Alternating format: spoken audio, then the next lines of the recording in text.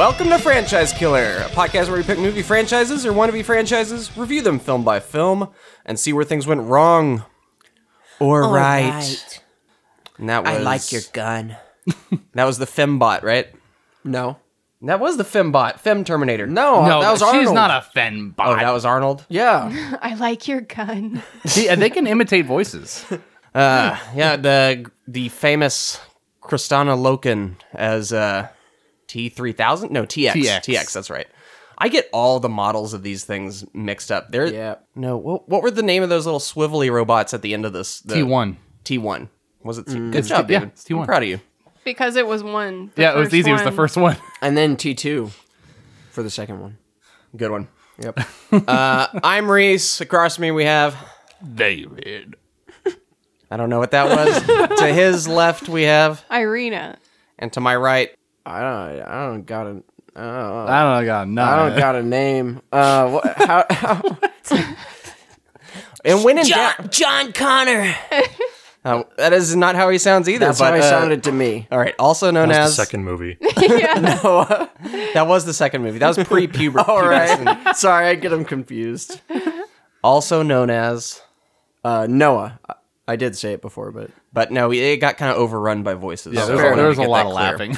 fair enough. And enhancing his bosom to get out of a speeding ticket we have... Hey, Jake. He's a man, baby. And the movie we're talking about tonight, or today, or this morning, whenever you might be listening, is Terminator 3: Rise of the Machines. Everyone's favorite. I mean, some people like this movie. I don't know.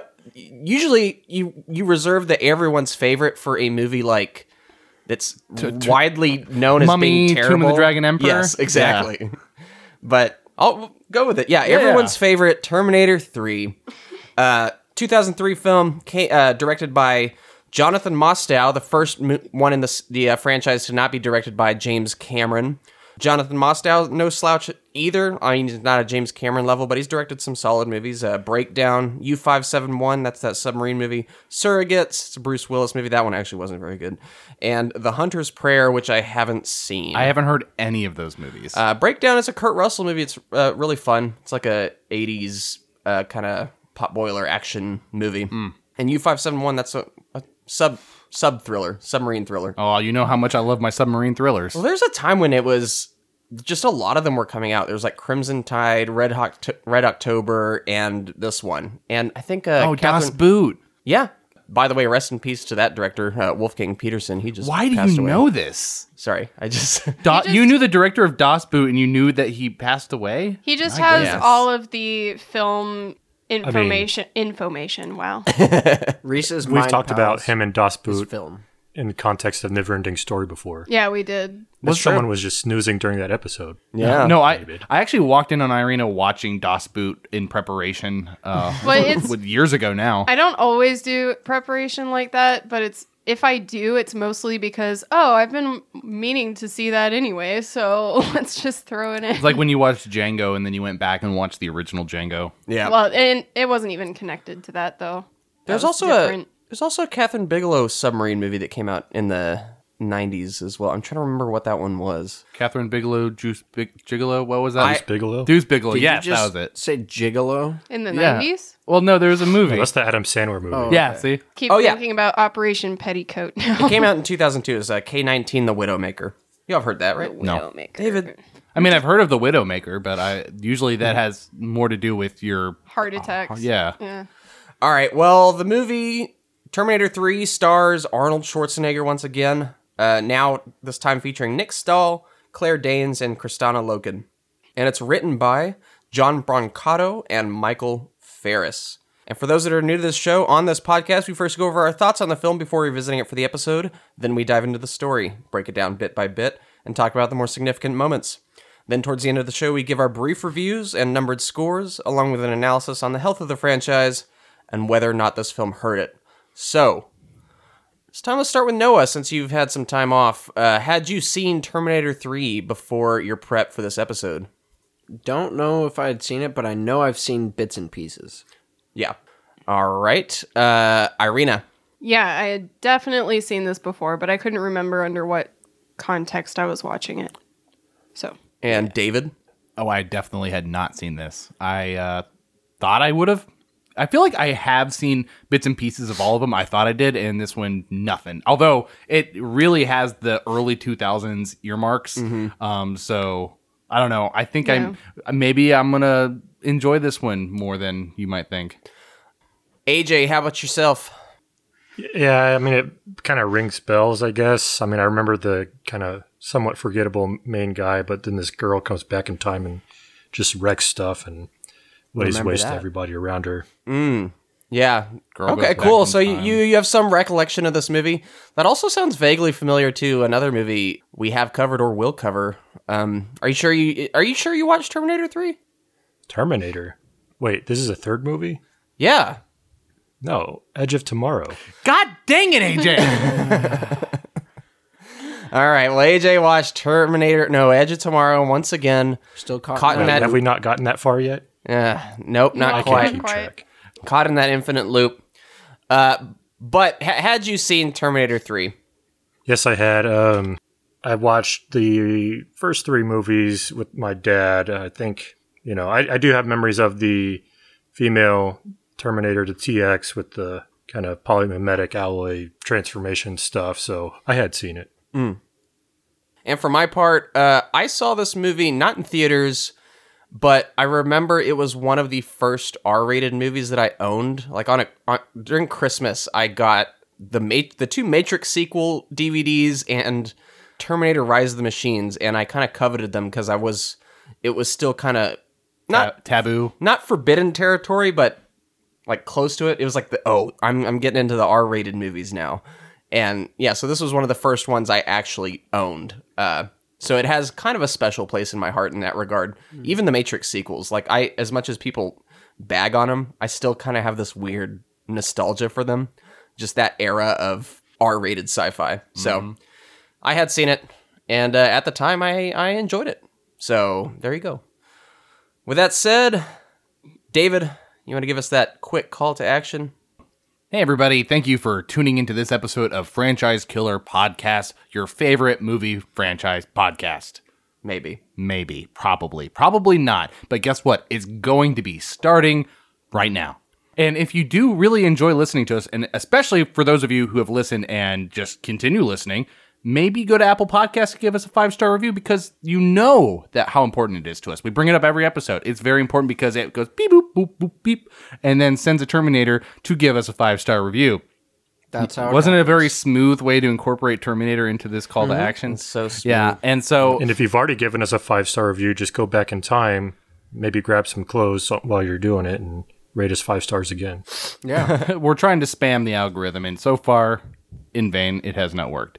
But we're also in other areas like Instagram. We're also on Twitter. We're on YouTube. So if you're interested in any of those platforms, check them out. Also, tell a friend. Thanks. Yeah. All right. David, right back to you with that plot for us. John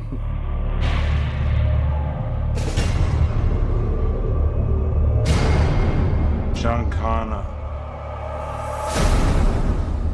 It is time. There's a new Terminator. The TX. It is designed for extreme combat. It's faster, more intelligent, and more powerful. Oh my God! It has been programmed to destroy other cybernetic organisms. It was sent back through time for one purpose only. To kill us all.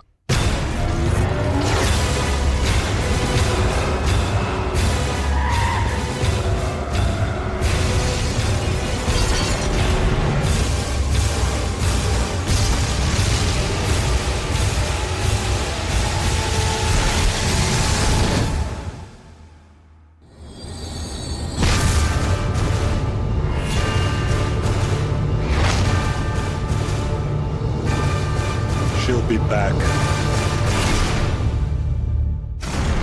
Several years after destroying Cyberdyne Systems, John Connor has been living as a nomad following the death of his mother Sarah to hide from a malevolent artificial intelligence Skynet, despite a war between humans and machines not happening in 1997 as foretold. Unable to locate John in the past, Skynet sends the TX, an advanced prototype shape-shifting Terminator made of virtually impervious liquid metal, back in time to John's present in Los Angeles to instead kill his future allies in the Human Resistance. The Human Resistance sends back another reprogrammed T-800 Terminator, also might be someone we've seen before, a less advanced metal endoskeleton covered in living human flesh to protect the TX's targets, including John and his future wife, Kate Brewster. After killing other targets, the TX locates the pair at an animal hospital where Kate works. John becomes the TX's primary target, but the Terminator helps him and Kate escape, taking them to a mausoleum where John's mother is supposedly interred. Inside her vault, they find a weapons cache left after Sarah's request in case Judgment Day was not averted and the Terminators returned. They escape from an armed battle with the police and fend off the pursuing TX. The Terminator reveals that John and Sarah's actions only delayed Judgment Day and that Skynet's attack will occur that day. The Terminator intends to drive John and Kate to Mexico to escape fallout when Skynet begins its nuclear attack at 6:18 p.m. exactly. John orders the Terminator to take Kate and him to see her father, the U.S. Air Force Lieutenant General Robert Brewster. The Terminator refuses, however, when Kate demands to see her father, the Terminator obeys. It is revealed that in the future, the Terminator killed John, after which Kate had captured and reprogrammed the Terminator and sent him back in time. All right, so really long break between, or a gap between sequels here. We had Terminator 2, or T2, Judgment Day in 1991, and now we fast forward 12 years later to 2003. New director Jonathan Mostow finally have Terminator 3, Rise of the Machines. I think, and I know there some of the criticism this movie gets is it just kind of does Terminator 2 again for the first 2/3 of the movie, where it's kind of the same basic premise of Terminator shows up, starts hunting, and it's a chase movie. And then it kind of switches gears in the third section. We even get the Terminator coming back, Arnold Schwarzenegger naked, going to a bar again. Yeah. So I want to ask y'all this. But he's got Oakley's this time. Ooh. What is the acceptable, or would you have done it different with this long of a gap between movies, or do you think it was right to reintroduce audiences to this, like that familiar framework of a Terminator movie before pressing forward with additional sequels that are closer on this one's tail? I think more people would have been upset by completely changing it than going with the original kind of framework for the show, for the movie, because those that are showing up to watch it are like, oh yeah, Terminator 1 and 2, I love those movies. Like, I'm excited for this. Yeah. If they sat in the theater and it's like, oh, it's the future and there's this big war, there's not enough buildup, you know? You don't get to have those payoffs like you did before. Well, there's two options, right? So you have this kind of movie where you cover the intermediary John Connor getting older and discovering himself, or you jump straight to the future. There's no other option, I think, writing wise. I'll say this feels like a natural progression if you're trying to get back into the groove of Terminator, but then also progress the story a little bit. So he's older, and we'll see there are certain events that definitely feel like a point of no return kind of a scenario. Yeah. For me, this is a less harsh than I was on the last series that I said this about, but I think it applies to Pirates of the Caribbean. Okay. I think they should have stopped after 2. On this one? On Terminator. Well, the thing is, if they were successful and James Cameron did it, you might be saying maybe they should have stopped after 3. But he didn't. He didn't do it. He did not. And this is what we have. And I'm not saying this is bad, actually. I lean slight positive. It's like you wouldn't be upset if this movie didn't exist. Yeah. As I would have preferred franchise. for 2 to be, kind of the last one we see. There's got to be some lower movies in a franchise. Look, I mean, we had T1 and T2 which were pinnacle of action box office. You don't have to have a low. I guess you don't have to, but I mean, like, if I don't know, I would call this a success if people end up liking it, and if we end on the positive, I'd say that's not bad. Cards on the Table, I like this movie more every time I see it. Oh, really? Yeah, I really admire some of the things this movie does, and with some of the ways this franchise kind of spins its wheels with some of the other sequels and kind of drop the ball. This one is for me, it is I don't know, it just gets the job done. It is meat and potatoes Terminator, practical action, just fun Arnold one-liners, cool concept. I'm not reviewing the film. I'm just like, that's kind of where I'm at with this one going forward. And I understand like why someone would want to end at T2, because T2 is the perfect movie. Yep. Yeah. And this had an impossible task to follow. It's not James Cameron. It's not in his hands. But Jonathan Mostow, like, man, he came out swinging. This is like, I feel like this movie is confident in what it is, and it's competent too. I mean, it's competent and confident. Yes. We also have to remember the time frame that this came out with. You know, movies in the '90s, they're the whole style and I guess philosophy of making movies. Is different. Yeah. You're not building giant universes or multiverses now. You do have some reboot element to appeal to the masses, as well as the people who have seen it grew up with the originals, as well as bringing in new crowds. Yeah, you have the level of familiarity as well as the new. So yeah, I kind of equate it to Mission Impossible 3, which I think came out around. I think that was maybe a little later, 2006. It was not 2008. It couldn't have been. Mission Impossible 3. I'm just saying, I remember seeing it in theaters at a drive-in theater with Iron Man. Well, you can check and be wrong. I mean, I'm just telling you that's what I saw. It was a double feature. It was Iron Man and Mission Impossible 3. It couldn't have been. Well, it couldn't have been out. It couldn't have been, David. No, I believe you saw those two movies together, but it couldn't have been. But Mission Impossible 3 was like reset the table, back to basics. 2006. Like, so yeah. 2006. You can say it louder. I mean, and it's impossible. This mission is impossible. But yeah, I'll just say that it's not a perfect movie, but it's like the best you could get after following a perfect movie, if that makes sense. Yeah, no, it does. Like, if you took a random director and like you have to follow up James Cameron and make a really, really high intense blockbuster action movie, like, they didn't fail. Yeah. Like, definitely did not fail. It's definitely decent. I'll say it's decent. I don't think it's a great rendition, but it's decent. Well, you hate movies that have to follow up, like, no, I don't hate it. I don't hate it. No, I know that. I'm just saying, like, you always rate movies after masterpieces harder or harsher. Yeah, let's let AJ speak. What was that, AJ? I wanted to just delve a little bit deeper on what David just touched on is, director to director, the shift here, filling in the footsteps of James Cameron we talked about, but let's say someone didn't listen to our last episode covering T2. What are some highlights of I think guerrilla filmmaking is the term you used, of T2 that make it James Cameron's hallmark? And then what do we have here with this director? So here's the thing. I think James Cameron actually did things that put people in danger. You sure did. Yeah. With the helicopter going under the bridge, stuff like that, daring stuff. I think this director looked at that and said, how can we make this look like it was very dangerous to do, but not actually be dangerous? All right, I'm going to say I looked into some stuff. They did some dangerous stunts on this. I think the chase sequence in this movie down the street here, we're watching it right now, it's about to start, is hands down the best action sequence in the whole series. Yeah. It is so cool. And if you got into it, I did. Yeah, tell all. All right. Well, let's break down what's going on in this action sequence, shall we? So, by the way, we should set up how we get here though first. Shouldn't we? Well, yeah, I would think so. Yes. So two Terminators. You know the story. They're after John Connor. John Connor's a junkie now.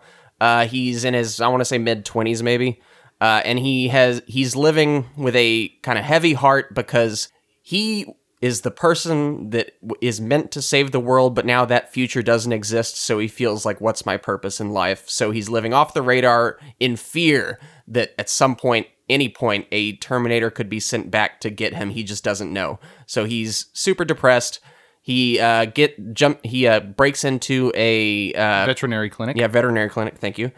where Kate Brewster works, and he's stealing drugs. She catches him because she's called in to do something late. And then enter the new Terminator, the TX, fires her gun, has a lot of cool... she's kind of a mix between the T-1000 and the T-800, except she has like a gun arm, and she can like hack into vehicles and stuff. And then shapeshift. Yeah, and right as she's about to kill them, the new... our Arnold comes in a truck, slams her into the wall, and throws John Connor in a car, and Kate Brewster in the car, says, "Get out of here." She then hacks the vehicles, leaving Arnold Schwarzenegger, or the T-800, and the chase ensues. Arnold Schwarzenegger gets on a bike.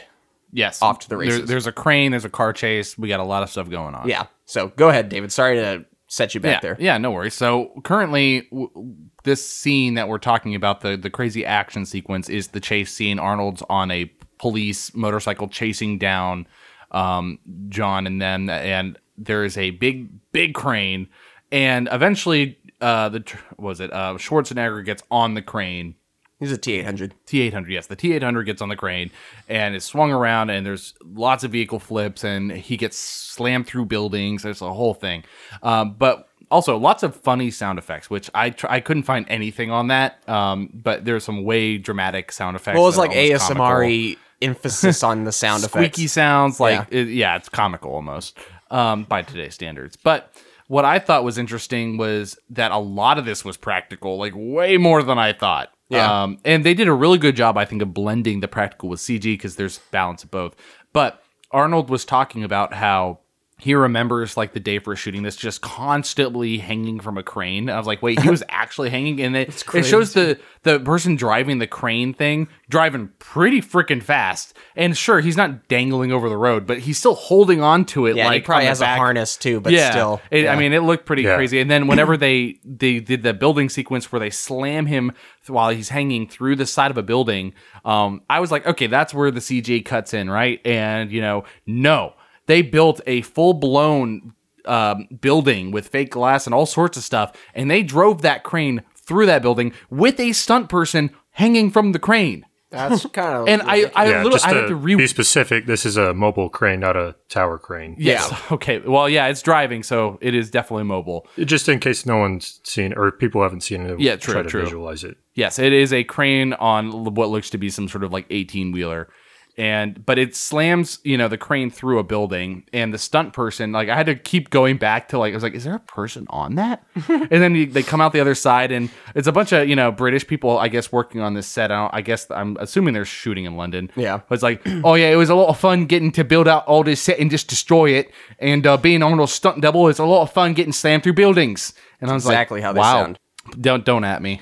You're going to get some rude email. No, I'm just going to say, though, outside of the U.S., the U.K. is our biggest listening country, so... There you go. Sorry. Yeah, I hate the misrepresentation. I'm bad. Look, they don't hate Dick Van Dyke for his accent in Mary Poppins. There are a lot of people that do. No. I think one of my favorite touches in this action sequence, though, is just the acknowledging... like how much a Terminator weighs and how much force it can have on other objects.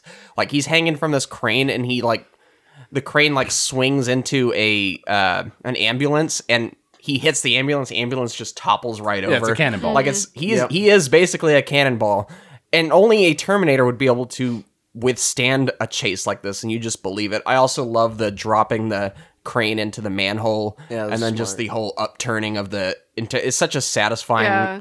So if you're having trouble visualizing this whole scenario, you could probably just tappity tap on YouTube and find all of the action scenes for T3. Oh yeah, this has to be on there for sure. This kind of thing floats your boat. And I would say specifically type tappity tap. It'll pull right up. There's a really good behind the scenes they did for T3. I'm assuming because of T1 and T2, which they did behind the scenes for as well, but they did a really in-depth job of behind the scenes on this one, so it's a lot of fun to watch. Yeah.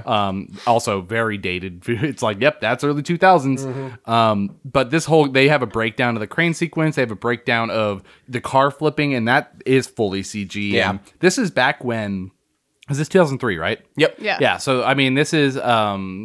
when they were just starting to get good at doing recreations of vehicles and CG, and they would have like a fully simulated sequence. They would show it to the studio. They would have to approve it. Then they would fully render it and add things in. And for this time period, I would say this holds up. Like, it's pretty good. Yeah, the special effects are great. This one, and to a slightly lesser degree, the fourth one, are the last ones in the franchise that still feel like very tactile. I feel like this is a world I could walk around in. Oh, definitely. But I do want to come back to our John Connor here. He's played by, name is escaping me. Reese Witherspoon. Yes. Sorry, Nick Stahl. Yeah, I want to go back to Nick Stahl and his portrayal of John Connor. This is one of those cases where I feel like the performance is good, but he's playing a character that I don't like. But it also seems like the natural progression from the John Connor of the first movie, the one who never went on to become a hero because that future never happened. I don't know if y'all agree with me on that. I actually do, but here's the thing: I could just never see him as the man of the people. It's just there's just something about the way he lacks charisma. Here.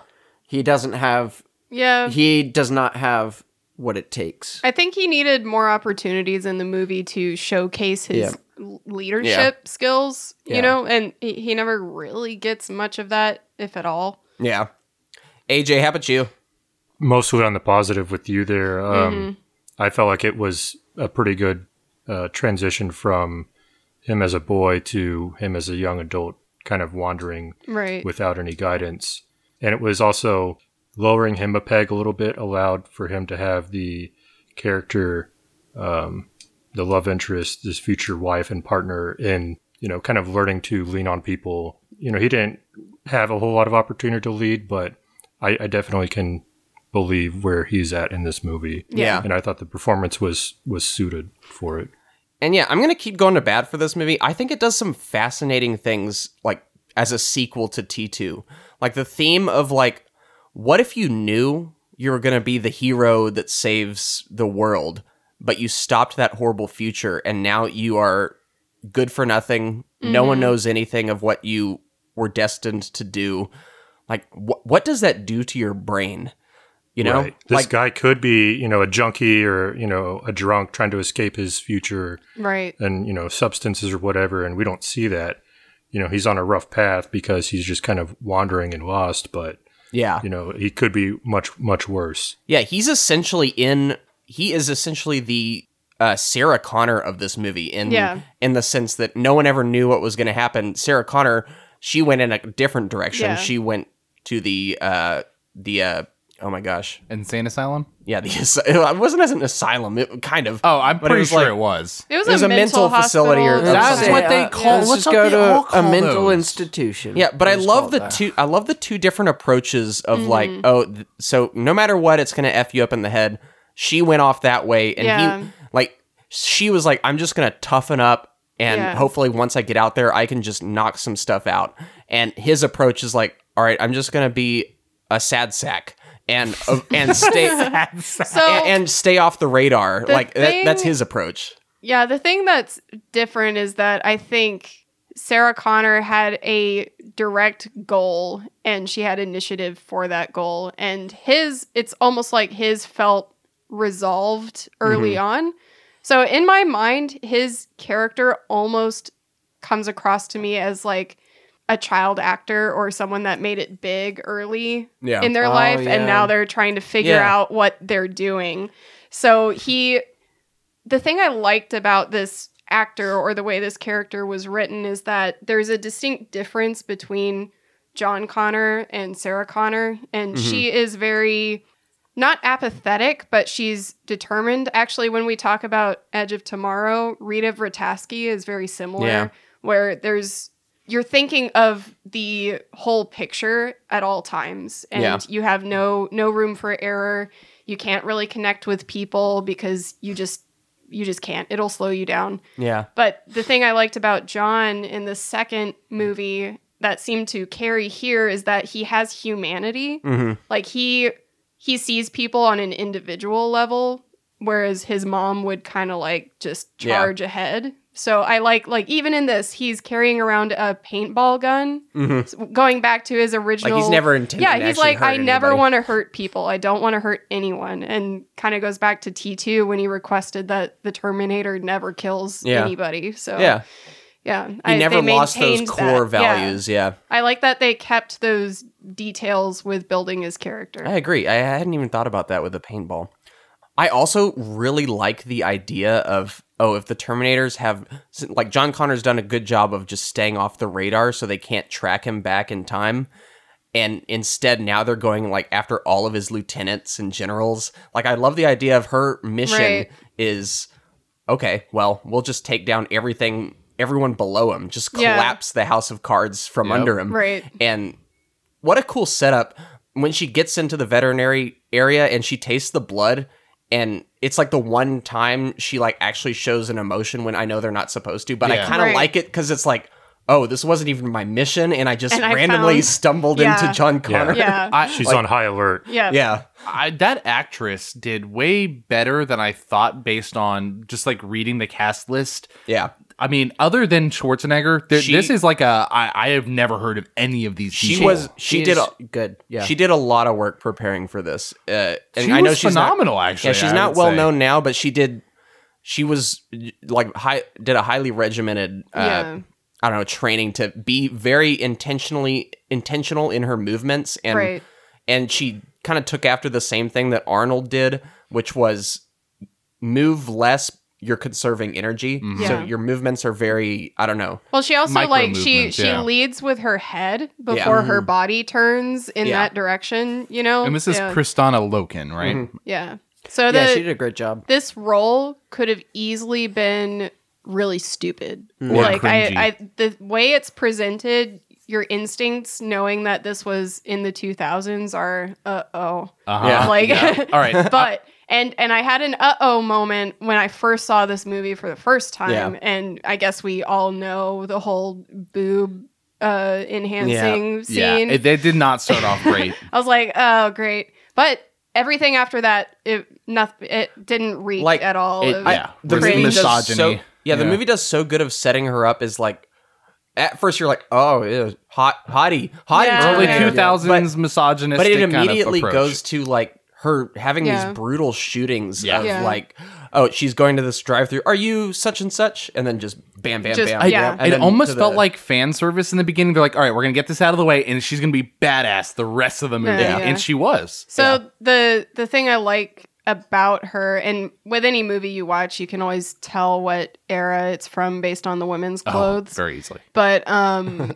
I actually remember, since I watched this a while back, that I thought her outfit was very iconic in my mind. It's recognizable, and I always remember it's like, oh yeah, it's kind of like those early 2000s track suits, and then like the whole leather suit get up, and also where it's all the same color. Think about what Arnold wore in the first two movies. Leather. Yeah, he wore leather. Like, it's consistent. I like this is one of those movies where you think, oh, just an action film, but you actually do realize there are a lot of details. So like in the detail of constructing her character, her hair is slicked back and pulled into a bun. It's like, that is the most efficient way to wear it. Yeah. If you're going to be trying to kill people and basically take out your enemies. So like, I just like the attention to like, what would this person look like?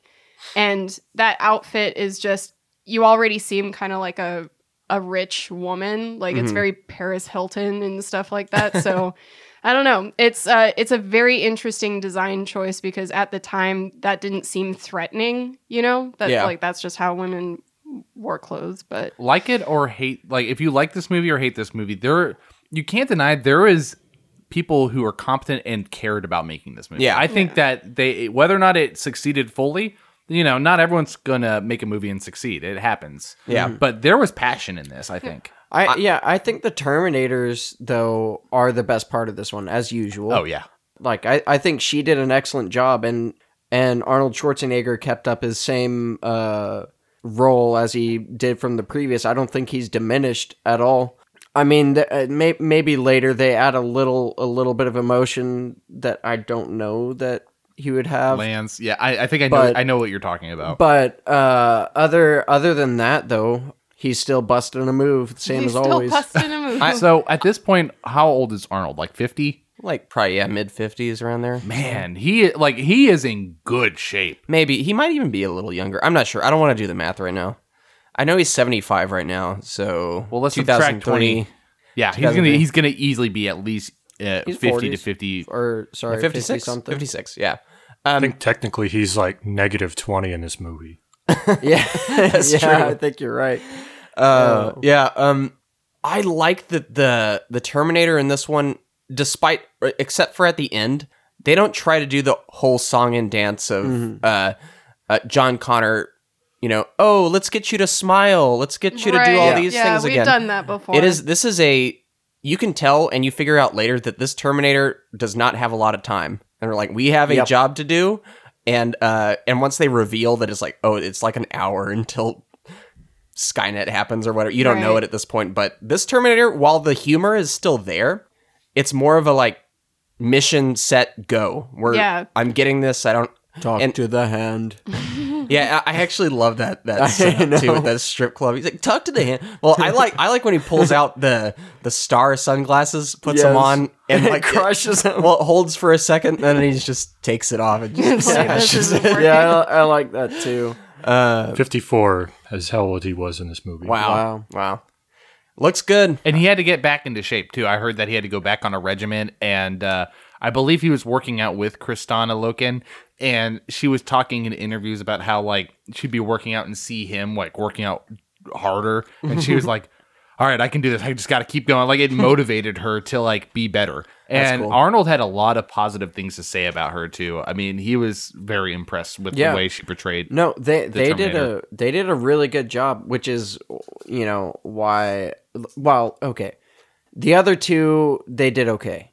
Well, the guy John Connor did okay. The girl's acting, I wasn't entirely. Oh, you mean sold Claire on. Danes? Claire Danes. Oh, I liked her. I liked her more than John Connor. There were a couple of kind of cringe moments. I think she acts appropriately, like, incredulous about what is happening around her. Like, here's where I will level with you.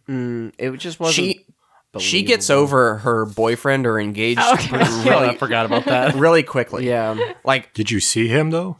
Yeah, no, he wore in his baggy clothes. He was going nowhere. She's quick to jump on the John Connor train after like the midway point of this movie. But I think up to this point, she is a very good audience surrogate of like what is happening. This is just the most insane night. One specific scene that I just thought was stupid. Okay, what is it? And it's when they're in the back of the truck and he's like, "Dude, we totally hooked up," and she's like, "Well, yeah, but Yeah, well, I thought that was cool backstory because I don't know. It's again, I think it's like style of the times. Yeah, yeah, and it honestly sets them up as it shows that they have just enough history, but not too much. Yes, where you could believe that they maybe it was not the idea that happened. It was the execution of like how they were acting in that moment. To me, was so wooden and unnatural. I think honestly, I truly believe the issue has more to do with John and the actor playing John Connor. Maybe you're because right, how is she going to reflect if he's not giving her enough? And I always thought.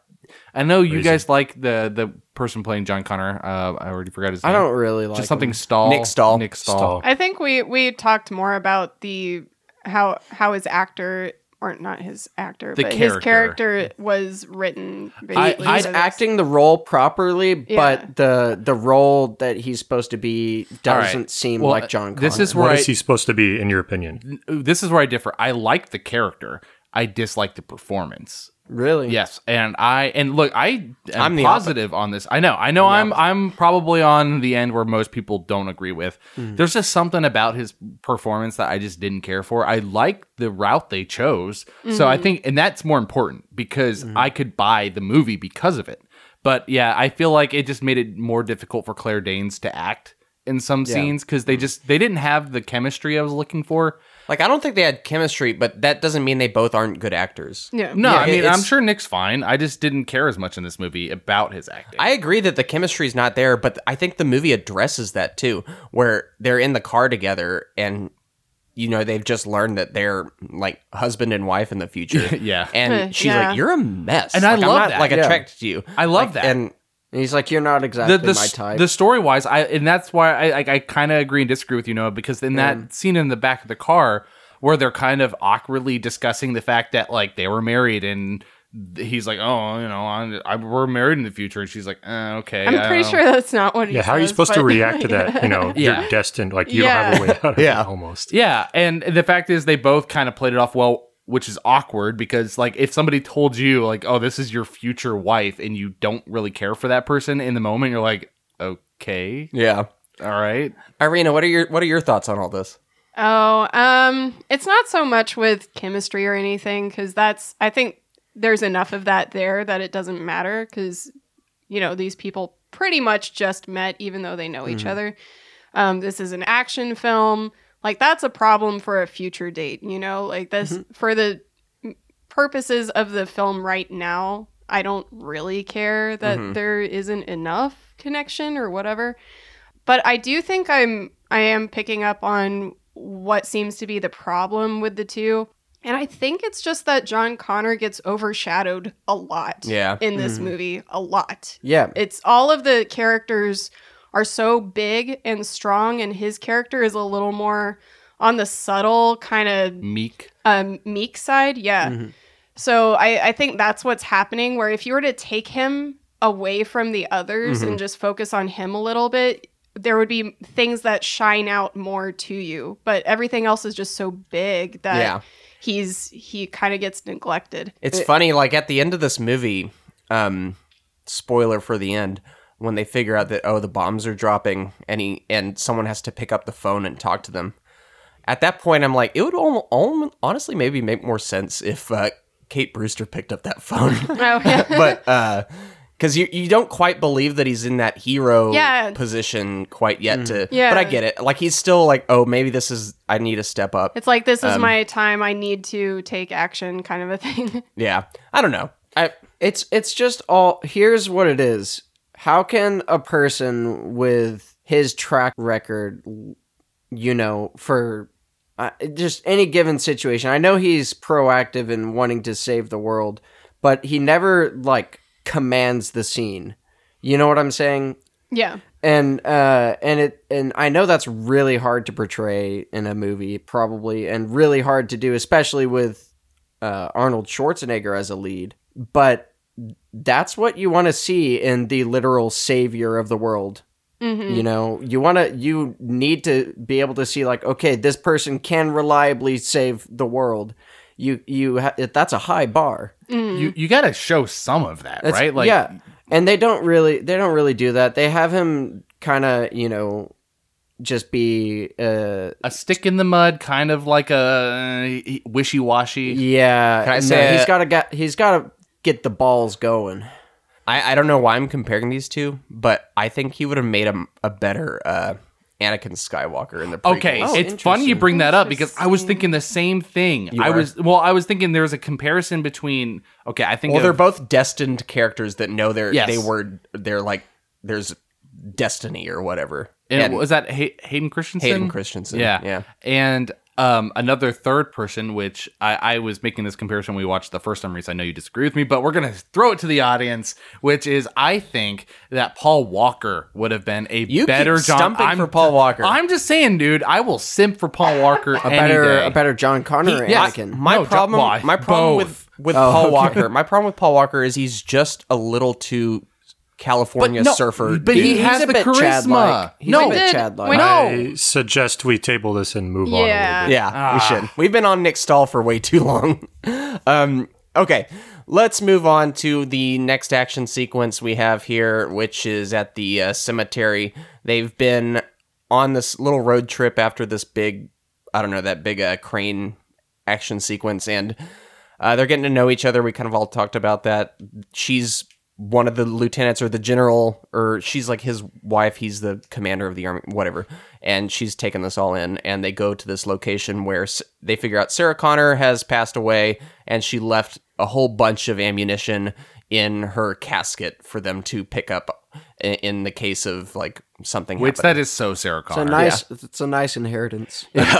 Thanks, Mom. And then we have our equivalent. So I do like to compare this movie to T2. This action sequence is the equivalent to where they are breaking into the Cyberdyne systems, and then the all the authorities and the police, like, it's a holdup. They stick them up by outside of the building, but in this case, it's a cemetery, and they have a big old shootout. And much like in T2, we get that reference after Arnold comes out with one of the coolest visuals, him with a casket over his shoulder and a Gatling gun in the other hand, and just like shooting them all down, and then it says 0 casualties at the end of it.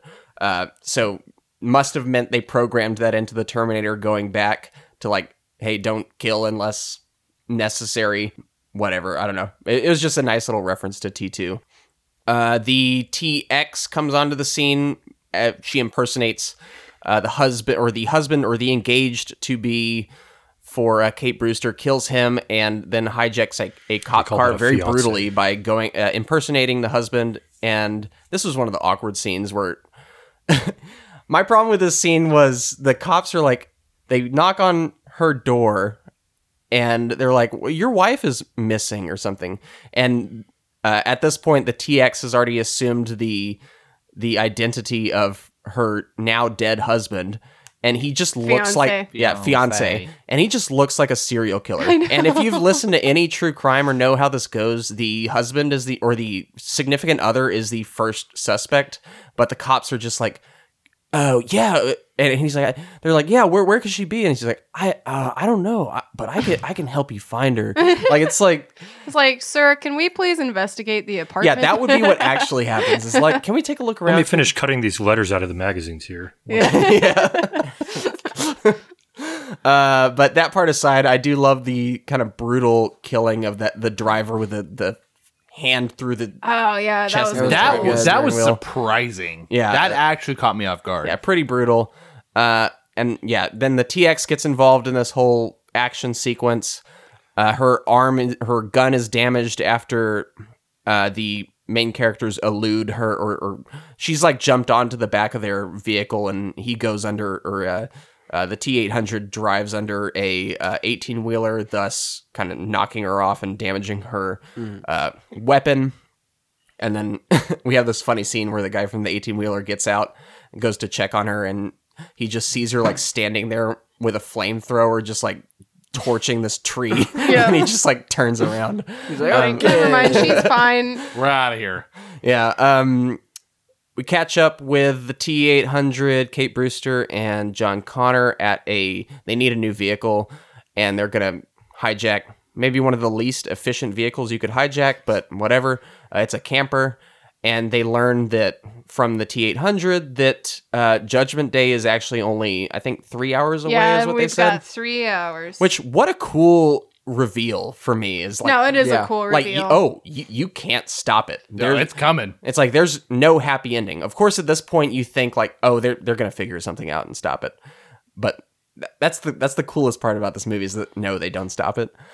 But yeah, they learn that Judgment Day is 3 hours away, and we've known this, but they learn that Brewster's father is responsible for activating Skynet, and she's like, oh, we got to save him. We got to go. And they calculate that, oh, we can maybe make that. And the T-800 doesn't want to do it at first, but John Connor like holds a gun to his head and says, I will terminate myself. And in a cool moment, the T-800 just like, I estimate a 20% chance of you, or an 80% chance of, by the dilation of your eyes, I estimate 80% chance you're not going to do that. Yeah. Shit. But he's still like, there's still enough risk there that he agrees to make it happen. Well, isn't that when they find out that Kate can actually tell him what to do, pretty much? Yeah. Yeah. So it was ultimately her, and that's when they find out that, oh, since I sent you, you're programmed to just listen to me. Yeah. And I think we're caught up with the plot there, but I do want to talk about some of these moments. What did y'all think about the second big action sequence here and these big plot revelations? Did we talk about Kate much at all, or the actress? We did. We touched on her. If you want to talk more about her, we can. No, we kind of brushed over. I don't know if we talked about her through the other characters or her directly. I can't remember. Yeah, it was kind of through the other characters, but yeah, we'll probably keep bringing her up as we go too. Yeah, she gets a significant moment here later on. Yeah. Well, she's the new Sarah Connor, I think what I want to say about the action sequences is that I find the locations they happen at to be very memorable, because I always remember the cemetery scene. So I want to commend this movie for that, because we had our one big kind of like urban shootout, drag out, chase, whatever. A vehicle sequence. But I always enjoy when action films take it kind of out to either the country or just some location that nobody sees a fight take place. Yeah, it happens sometimes. They'll have like farmhouse action. Yeah. Like this one's like, no, let's do a cemetery. And I think that was great. So I liked that scenario. Yeah. What did y'all think about the reveal of Skynet?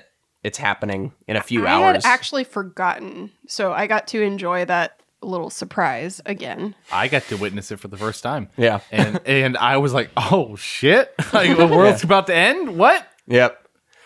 Yeah, that's pretty cool. I thought it was a good reveal. I thought the stakes went from being like, to being, oh, like we got to get this figured out now. Yeah. To oh. And I thought that moment's crucial too, because it's where this movie begins to be. Whereas it's done a different twist on what T2 was, it now becomes its own thing. Yeah. Where it's like, oh, the mission is slightly different now. Yeah. This is a little bigger now. It's actually to get you to safety. Yeah, actually. Which is cool. Like, my mission, they learned that his mission is, I'm getting you to a bunker. Yeah. Like, that is the programmed mission in his head, not to stop Skynet. Pretty cool. AJ, any thoughts on any of all this? Yeah, like the location we talked about. I mean, whenever I saw this, the age I was at, I was always kind of intrigued by the concept of like Cheyenne Mountain and NORAD, Strategic Air Command, all that stuff. And this kind of like touches on all that. What were your interests as a child? Quantum mechanics. I find that stuff interesting too. It is interesting. I mean, just the technology they find later in the bunker, and just kind of like just out there. They go from this massive, memorable car chase, but it's also equally memorable when they have this moment to breathe, and then, like you said, it's dumped on you. Oh, this 3-hour tour is over, so let's get going. Yeah. And then they change directions. So I feel like the tension is driven along enough to keep you invested. Yeah, I would agree. Yeah. Hot take. I think that this movie was better at managing energy and pacing than T2. It's a shorter movie. It's a shorter movie, and I think that there are certain sequences in T2 that I did lull for a little bit, and then but this one I think was really good at driving the energy.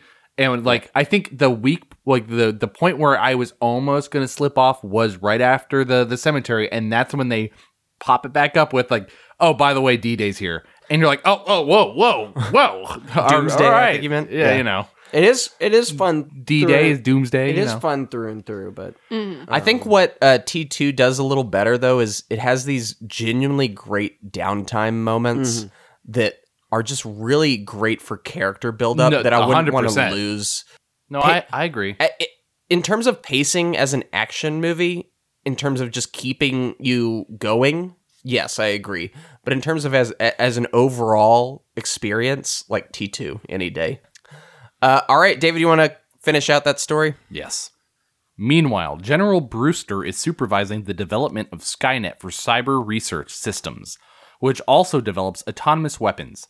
The chairman of the Joint Chiefs of Staff pressures him to activate Skynet to stop an anomalous computer virus from invading servers worldwide. General Brewster discovers too late that the virus was actually Skynet slowly becoming self-aware. John and Kate arrive too late to stop Skynet from being activated.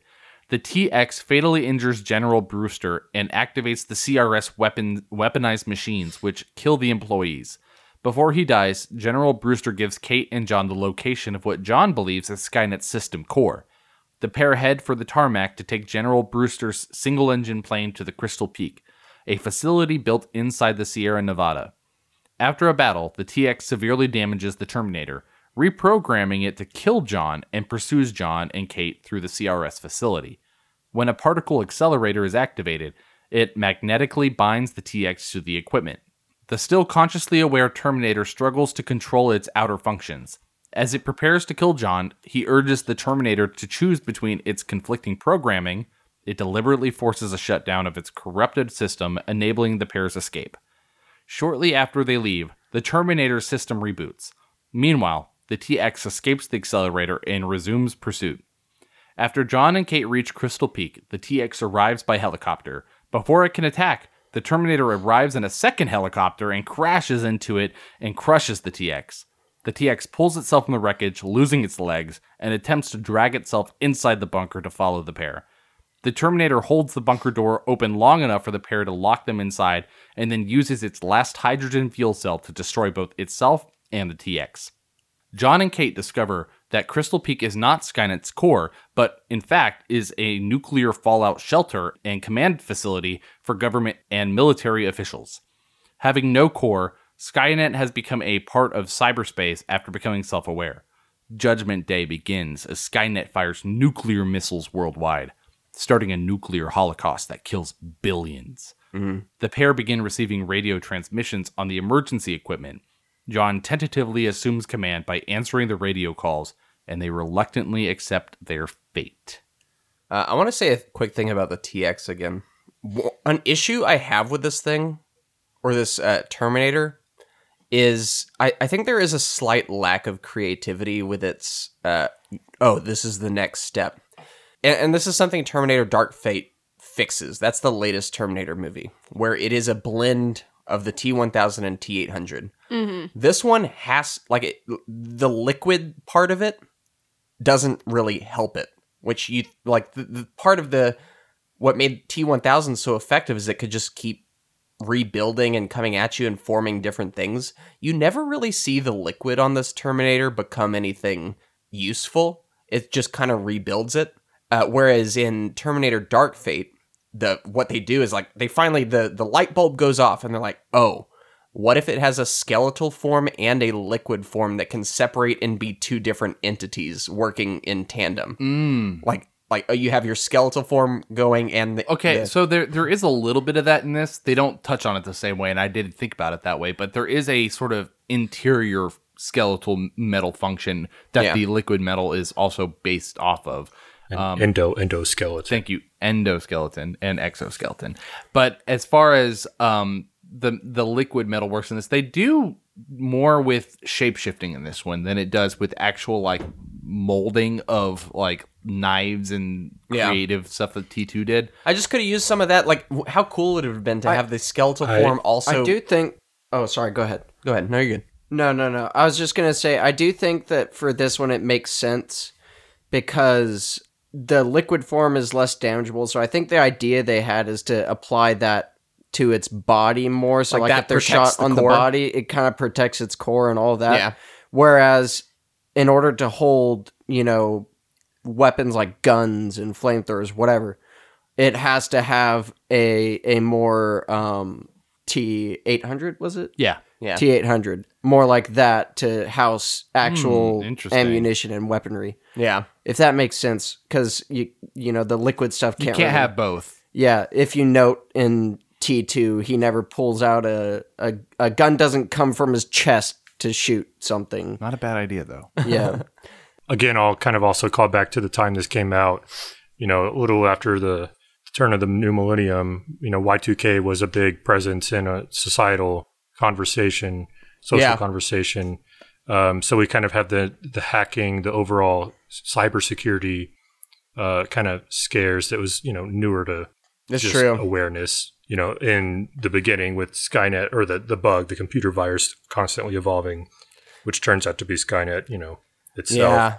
And then with the TX having the ability to remotely control and hack into other machines and do that. So I think highlighting that, it's a little bit more subdued in how it lands now because obviously we've come a long way technologically. True. But at the time, cybersecurity and all that stuff was an imposing thing just in the minds and awareness of the audience. Yeah. So more so than the physical, it's also almost a psychological threat, I guess. Mm-hmm. Yeah.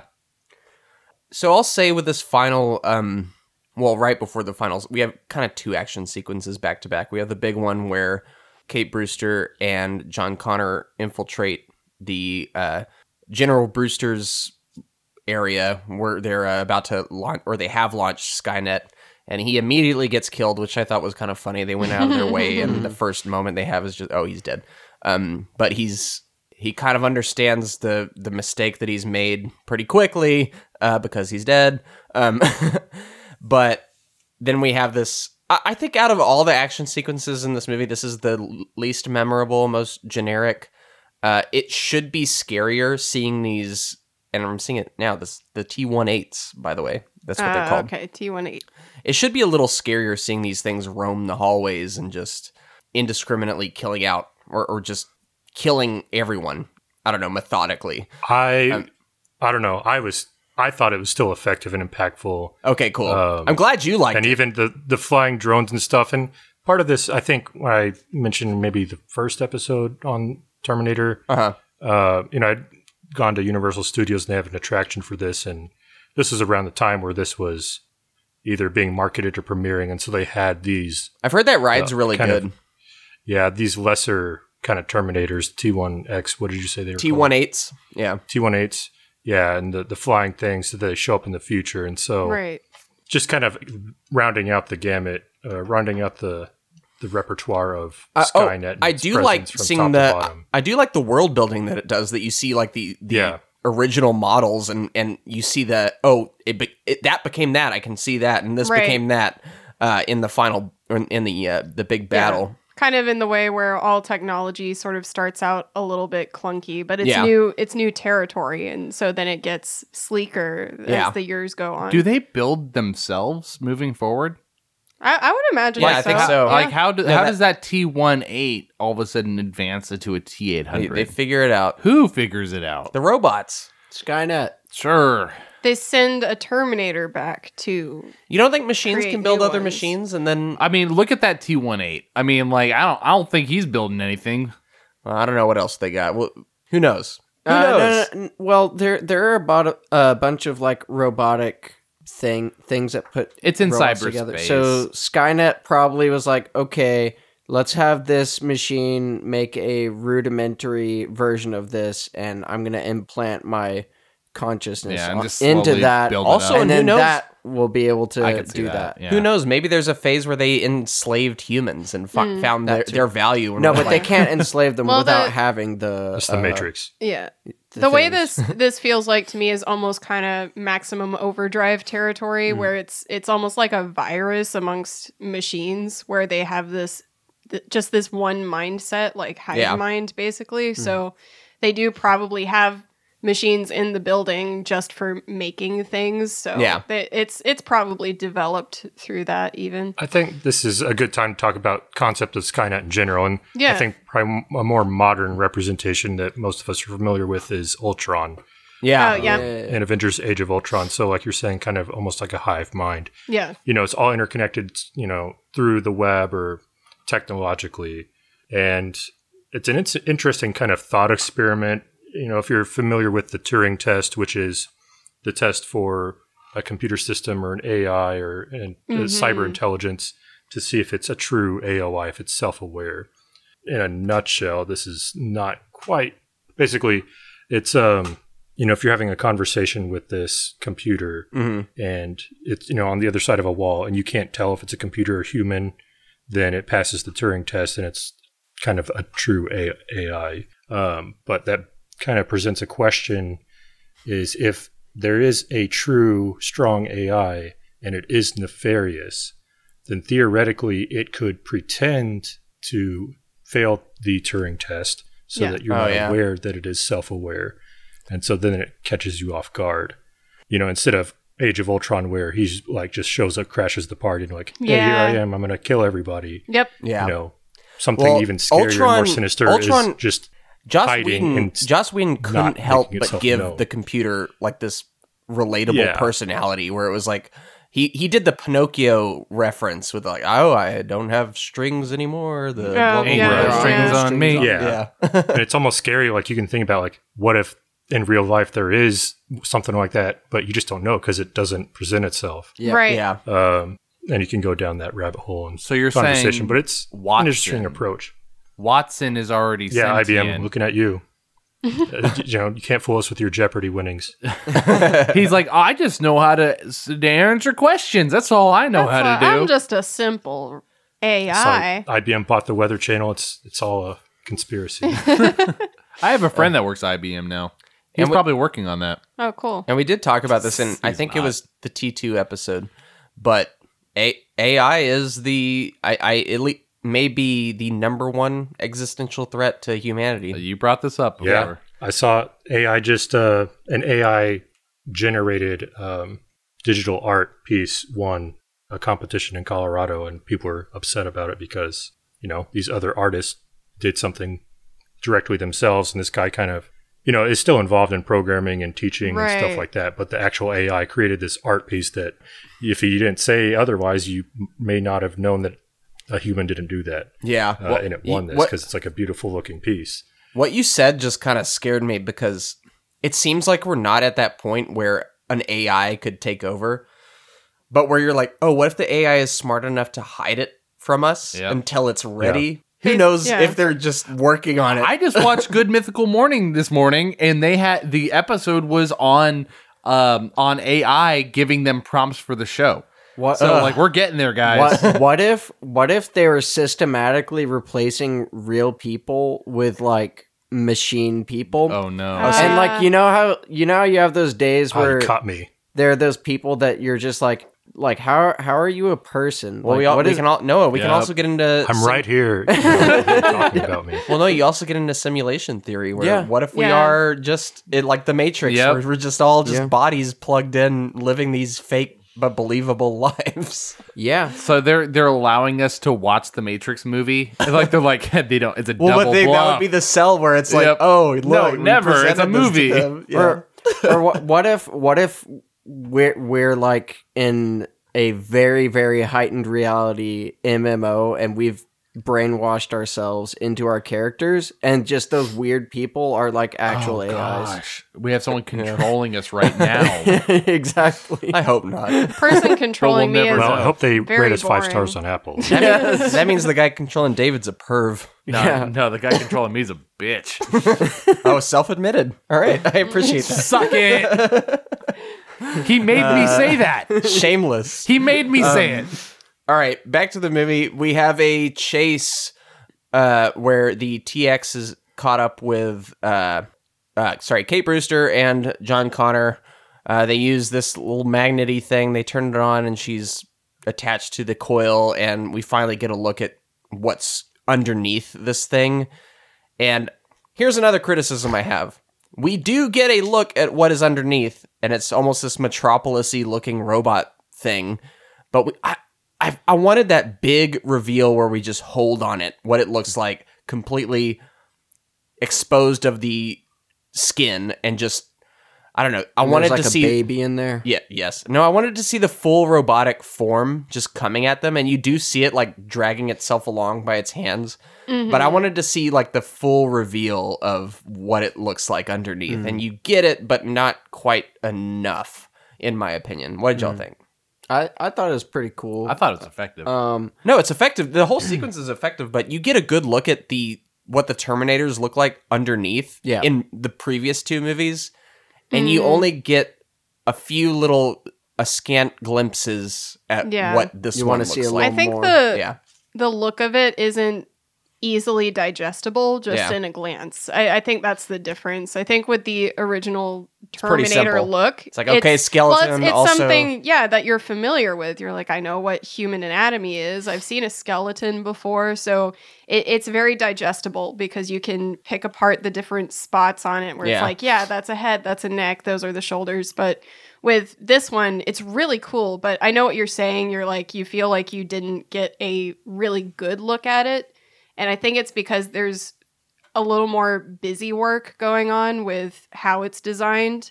Like, it's almost not on Transformers level at all, but there's a lot of lighting and a lot of like just little details in it that you want to take a little more time looking at it. I agree. But yeah, we get close enough. We do get a look at it more or less. Yeah, I think it's really cool. It does need to be shown off a little more. Yeah. So she defeats the T-800, which I appreciated. Yeah, established this thing as stronger, punches or kicks his head off.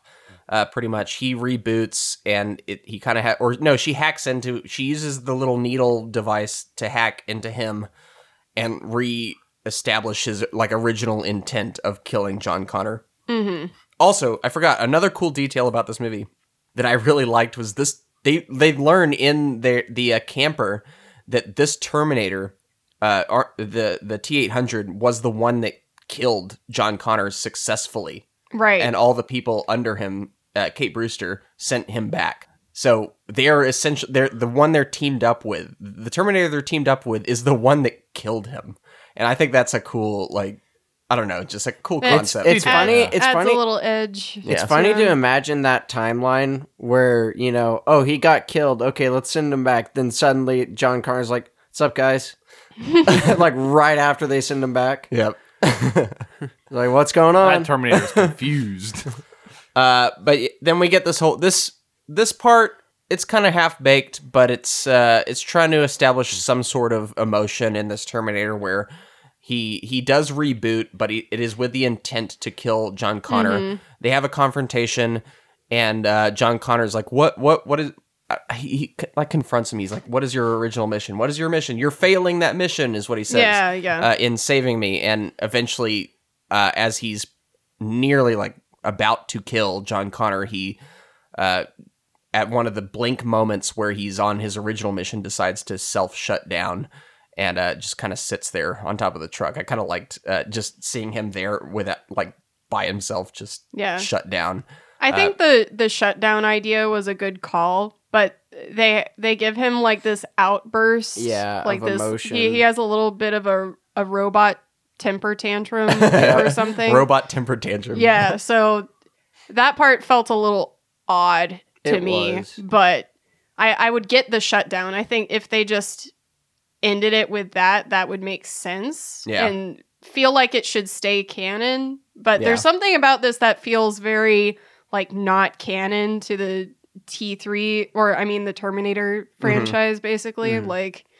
Adding a little too much of a human emotion to it. Almost. Yeah, I would say that definitely. I have another small criticism, and it's whenever the two Terminators are fighting each other. Not later on, but I think they're in a bathroom, and there's some funny stuff that happens. But at the same time, why would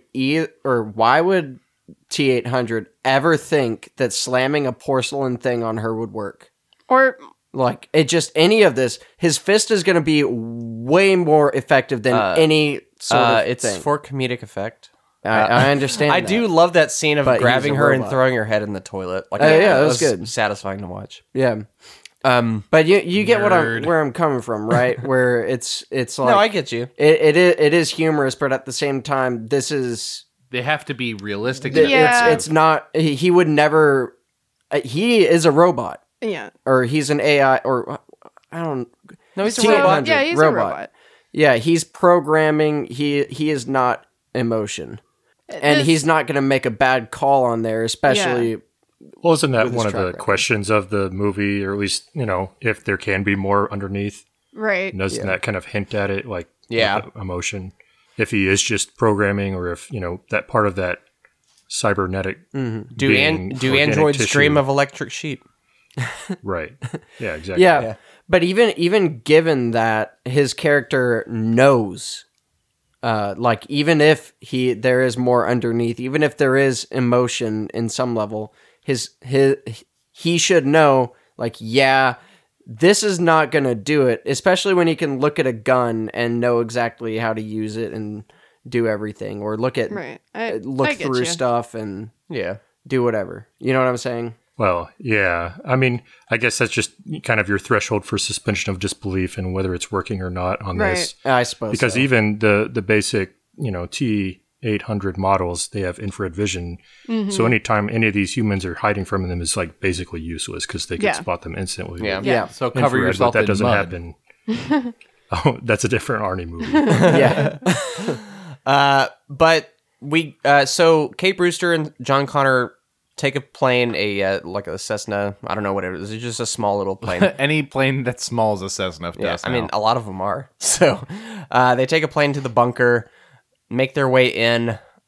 Before they know it, the TXs followed them on a helicopter, crashes in there, and that is immediately followed by a bigger helicopter. That was so good. that was my favorite scene in the entire movie. It was so funny. I just love how many aircraft has been slammed in this location. It's you had a small plane, then one up to it with a helicopter, and then a bigger helicopter. Yeah, it was good. So we have they have to get into these blast doors, I guess, and that's when our final fight happens between the now rebooted T-800 and the TX. So they duke it out.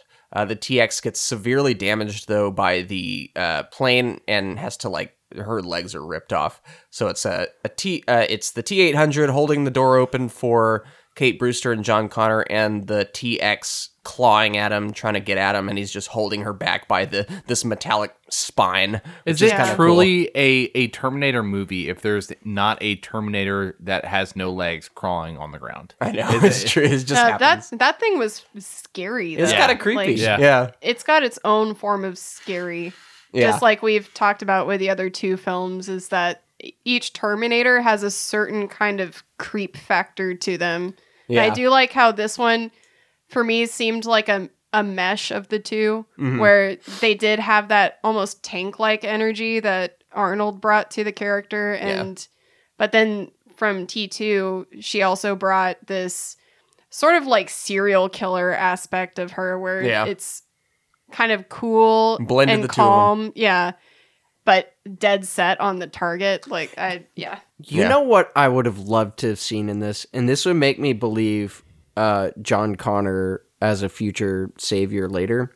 I would have loved to have seen him trying to figure out how to dismantle Terminators here so that he can apply it in the future. Mm-hmm. You know what I mean? Seeing asking Arnold Schwarzenegger's character, all right, what's the best way to deal with you? Mm-hmm. Man, that would have been a good idea. You know what I mean? Yeah. Why doesn't he do crap like that? Well, I mean, there's a lot they have going 3 on. hours to save the world. Yeah, there's a lot going on. Not necessarily in this one, I guess. But the writing, they could have done it. But it's possible. Yeah, you could write it in such a way that he's trying to do that. That was a good idea, though. You should write movie scripts. So I don't know about that, but I would just love to see more stuff like that. You know, him envisioning, okay, supposing this does happen, I'm gonna have to know how to take these guys out. So either him observing like their weak points or trying to figure it out, whatever. Yeah, you know, I agree. Good point. Yeah, thank you. Sorry for that tangent. No, you're good. So they defeat the TX, or at least the T-800 does, and they make it into the bunker. And this is where they find that, this is where they were going to keep... It's a bunker where they would keep all the important people in the case of like a nuclear war or a breakout of any sort like that. Mm-hmm. So we get this kind of calm moment and this realization as like things are heard outside and just transmissions are coming through that the bombs are actually dropping, and there's they get this realization like, this is what's happening. This is how the resistance starts. We have to actually step up now.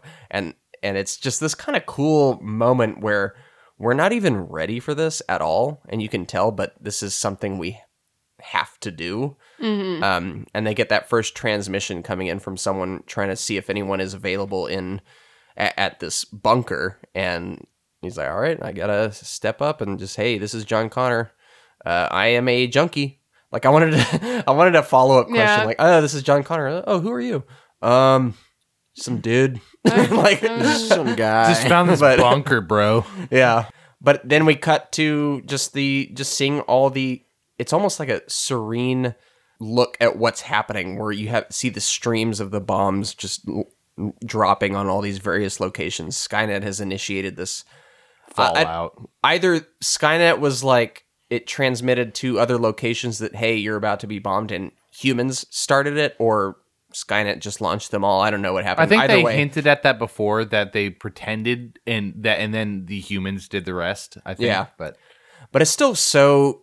It is so ballsy to end a movie like this. This movie is ending like the Sarah Connor dream sequence, where she's like has her fingers on the fence, and just things are obliterated. That is the ending of this movie when you actually think about it. Yeah. It is. It's happening. Like it's you inevitable. Kind of wish they would do a scene like that. Or they had done this. I mean, as bad as it would be. Yeah, but to understand, this movie's, for one, rated R, and it's a big budget, and it has a downer ending. I think the ending is the best part of this movie. I do too. I think it's like, it is what separates this movie from the other two before it, and gives it a reason to exist on its own.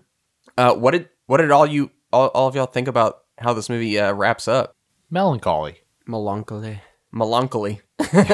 I really did like it. I liked how they ended it. I was still like involved. I was really into it. You know? Yeah. I think this movie, it would have been, to me, without the ending, it would have been just them focusing only on the blockbuster side and not on the, vision side of things. But this, the ending as it was, made you aware that, okay, they do have some sort of vision for the future, or in keeping in line with the rest of it. Because everyone's familiar now with the foretold war against the machines, and how John Connor becomes, the leader basically of a resistance. And so once this movie tells the audience, yep, the bombs are dropped, and this is the end of the movie, everyone gets a little hyped, because it's in a way its own Easter egg for what's to come, where it's like, okay, well, everyone knows what comes after this, so we're finally going to see some war, basically. And oddly enough, you're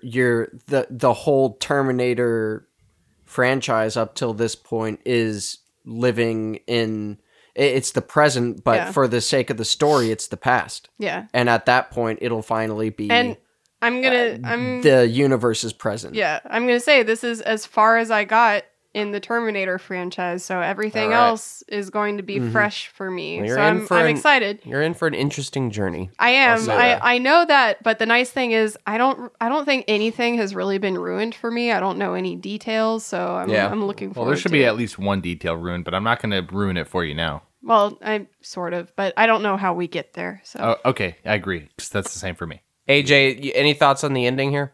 No, I'm with you guys. I really like the ending, and it just echoing the sentiment. It ties it to the story, the overall arc of Sarah Connor to John Connor to humanity. Yep.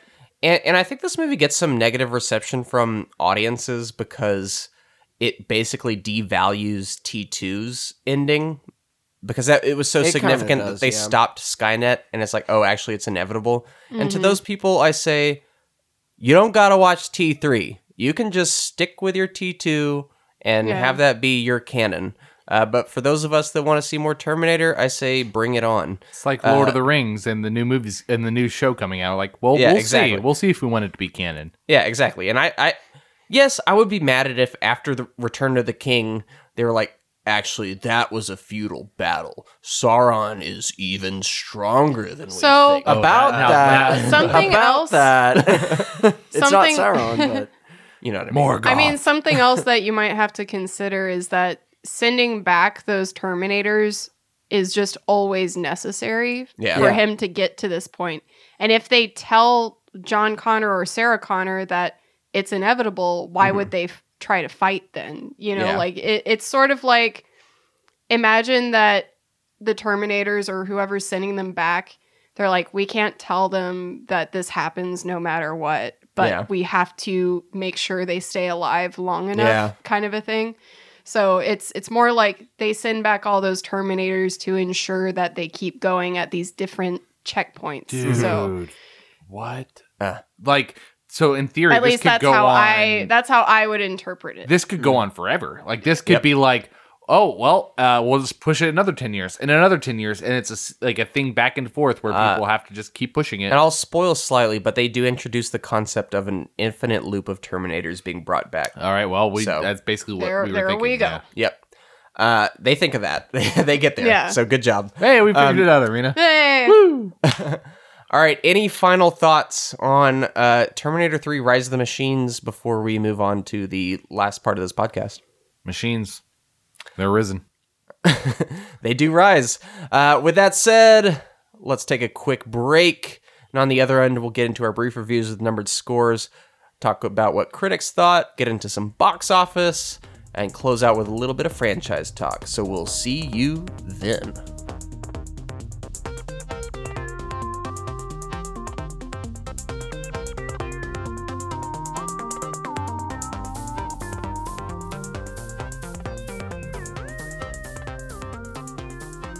Welcome back. Let's talk Terminator 3 Rise of the Machines. Yeah, baby. Oh, David, you got our scores in a bowl there. You want to pull them at random? I will try my best. First up, David. Let's hear it. That's me. What is you? And with a 7. But you know what I was thinking? That's equal to what I gave Tomb of the Dragon Emperor. And That is equal to and that. that's just not okay. That is not okay. Yeah. So I'm going to bump this up to a 7.5. I'm honestly surprised you're that low based off how you were speaking about this movie. You know, they do a lot of things right, but it's not like the pinnacle of action blockbuster. Spoiler, think- I'm higher than you. Do you think you would feel? Do you think you would feel better if John Connor and the Terminator did a round of just football tosses? I think it'd With be better Yetis? if they made out, but that's just me. Yeah, that was in my top 10 things I wanted for this movie. Make out? Yeah. Yeah, I knew it. I'm gonna hedge a bet. I think you feel higher about this movie and you just lowballed. But I'll It's hard to say. Honestly, okay, you want my true feelings? was that not your true feeling? These are your fake feelings. Oh, no, I'm gonna give it to you. Okay, go for it. Yeah, I think I may have rated T2 a little too high. Oh. I think that... Get out. Yep, see, that's why I rated T2 higher, because I knew this would happen. I think that they're very comparable. Okay. And I know that is not the case for most people. Remember how much crap I got last week? Or for Whenever we did it. whenever, yeah. For having a 9. I'm pretty sure... I got crap for giving it a 9. Look, Yeah, I like T2, and I gave it a score based off of what it did for the David, movie industry. I'm just gonna say what I like. My favorite part about doing this show is people speaking from the heart. I and did score it. be damned, give it what you think. Yeah. In Like- this movie, I think a 7.5 is honestly where kind of between that and 8, just catch me on the right day. Like it's very in that range. Okay. I didn't hear you say a negative thing about it. Yeah, well, I mean, there's definitely negative things. Like there's some pacing things. I think the biggest You negative thing. complimented it on its pacing. Sorry, not the pacing. John Connor. That's what I was going to say. Yeah. Fair enough. Sometimes I talk before my brain catches up because I want to fill the That's space fine. with words. Yeah. But yeah, John Connor, I think, is the biggest issue with this movie. I don't like him. Like that. I thought you were gonna go. Well, I was like, I'm trying to figure out why. There's just like the second I saw him on screen, I'm like, that's not my John Connor. Yeah. And when a movie that's centered around John Connor, that's a kind of a big issue. And I know I'm in a different camp, and people will rate this higher or lower, and John Connor's not even going to affect their score. Yeah. But for me, that's a big indicator. I really do like the CGI, but it didn't do too much that was revolutionary based off of what T2 did, especially in the time period that they did it in, which is why T2 got such a good score. Yeah. But yeah, I did enjoy this movie. It's rewatching it. It's still fun, but not the one I'm going to go back to probably. Mm-hmm. So I don't know. I had a fun time. We'll leave it there. All right. Well, David was all high and mighty and then had a random wet fart. And I boosted the score. No, you're fine. It's actually good. I'm happy for you. I'm going to do that every time you score something. Then I'm like, okay, David, but tell us how you really feel. You want me to tell you how I really feel? I want the real David. Real Look, David. I'm putting on a fake. All right, next up, let's do it. Next up is Reese with an 8. Yes, I gave this an 8, and like a reasonable, sensible human being, I do not think it is anywhere close to T2. I think T2 is a masterpiece in action and in just character moments and just construction. I think this is just a damn good action movie that had an impossible task to follow and actually presents some really good ideas. The main thing that is dogging this movie is that it's following T2. Like, that is the main knock against it. And I think why people look down on this one a little bit is that it's the first one in the series to not show us something that really advances technology in cinema or shows something that just looks exceptionally better than anything else in the market. The market has caught up with this movie. Like, you look at all the other 2003 movies, they're on the same level special effects wise. No, this was the year. I think this is better. No, this was the year of Lord of the Rings, Return of the King. This was the year of the Matrix sequels. This was the year of, like, Pirates of the Caribbean came out this year. This movie is... That does put it into perspective. Yeah, the movie starts... The Terminator franchise starts to look like it's behind the curve, not behind the curve, just on the curve instead of ahead of it. And I think that's the problem with this movie. It is a rehash of T2 in the first 2 acts. And but that said, like, I think it has so many interesting ideas and things to actually pick apart when you actually break it down. Like, for one, the idea of John Connor just not being the hero that he was meant to be and dealing with that, and how his approach to that and how different it is from Sarah Connor's in the previous movie. Also, the whole idea of I don't love the TX and its advancements, but I love, like, its mission, which is to take out the lieutenants and just take out everything below him. Like, that's such a cool idea, and then it just comes upon the actual John Connor and the mission changes. I think that's interesting. It also has one of the best action sequences in the franchise, in that street chase, and then it has the gonads to just end on a bummer note with, like, like, Judgment Day happened. It's real, guys. It's no longer this I don't know, dream sequence of the future that is going to happen if we don't stop it. It is happening. Like, and that's I love that so much. I think it's so cool. Man, they had gonads. Yeah, you know what I mean.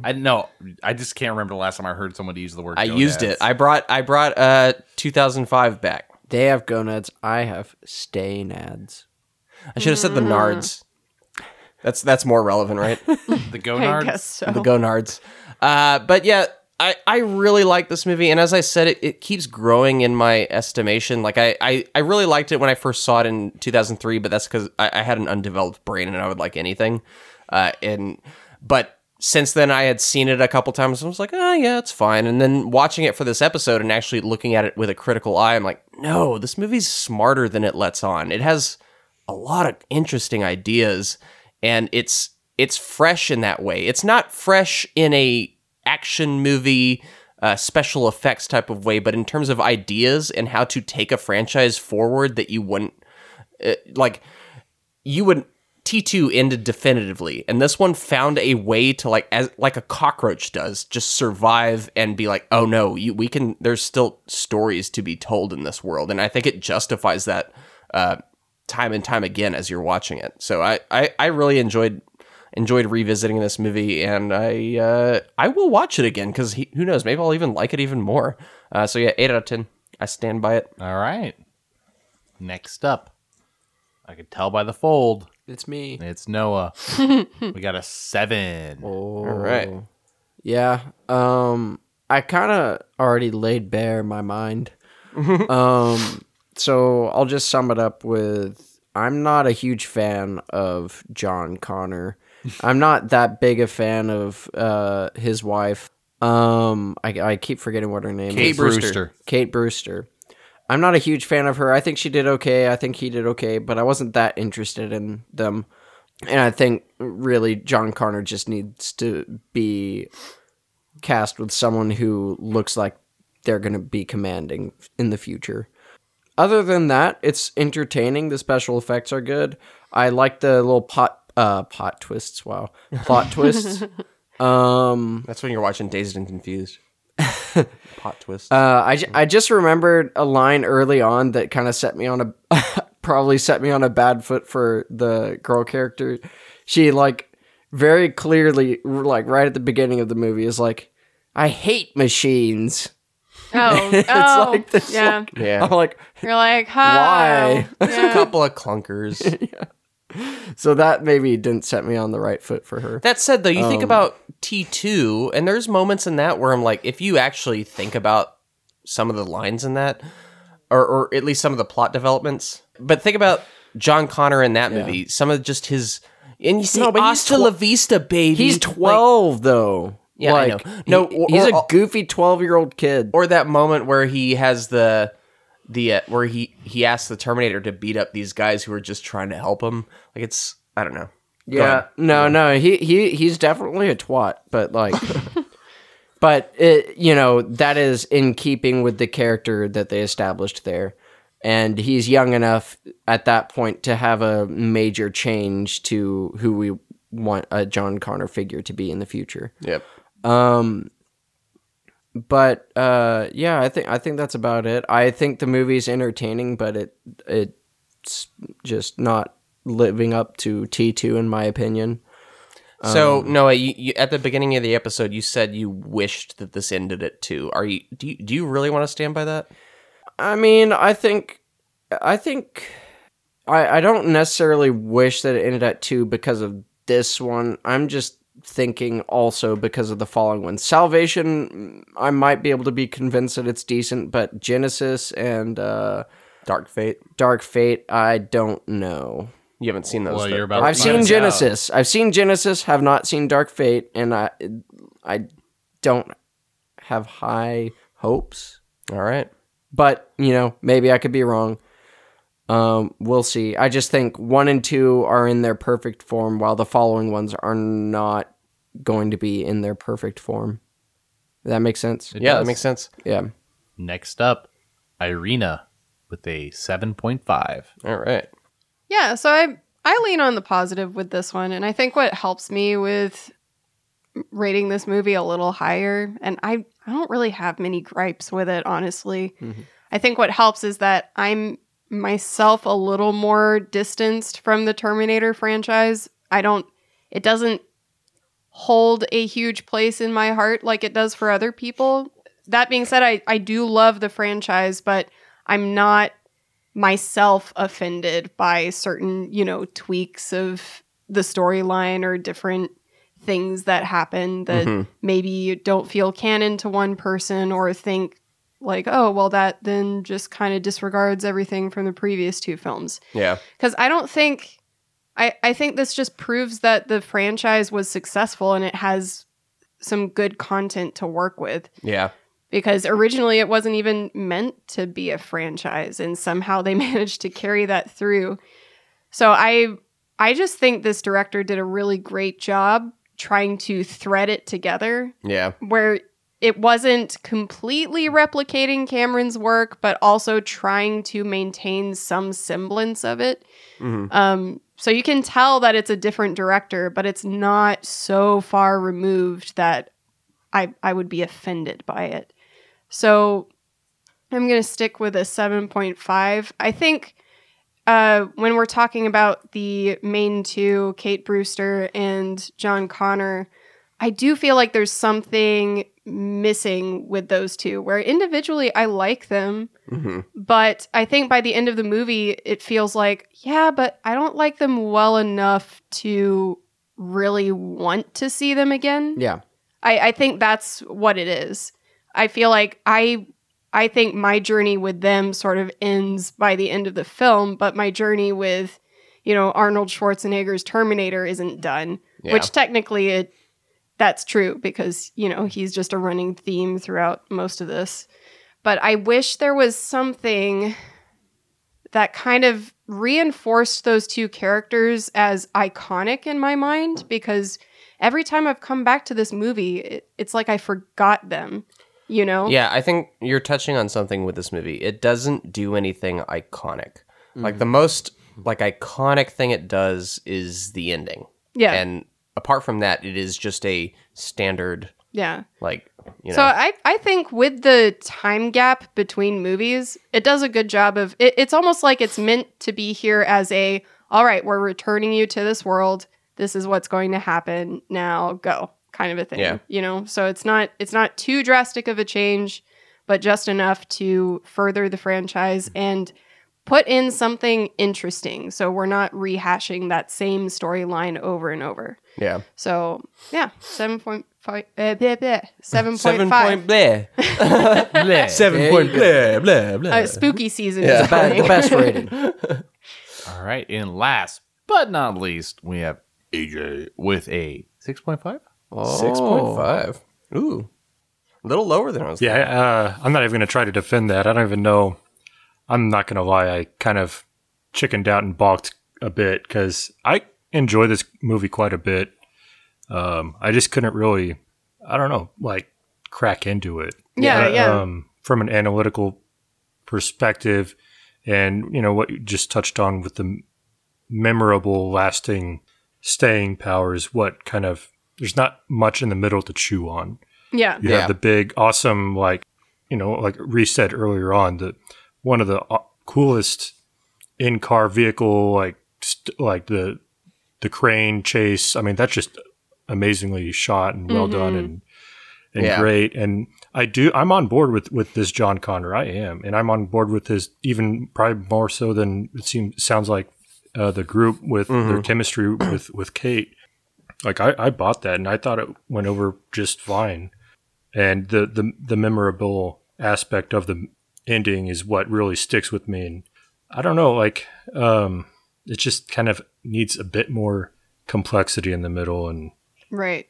they're so close. I mean, I guess I would maybe liken it to a whiskey or a single malt scotch or something, and or maybe a blend. But it's got some pretty pop in the nose and the front, and has a somewhat interesting note at the finish, and so something to kind of, after a while having drunk it or drinking it, you kind of vaguely remember it and you enjoy it, but it's just almost too smooth and almost too simple in the middle. It's not I know what you mean, full-bodied or complex. Yeah. Always love your analogies. What kind of whiskey would you compare it to? Well, he was just, I'm not going to tarnish any brand reputations here. Crown Royal, get out of here. you're like T3.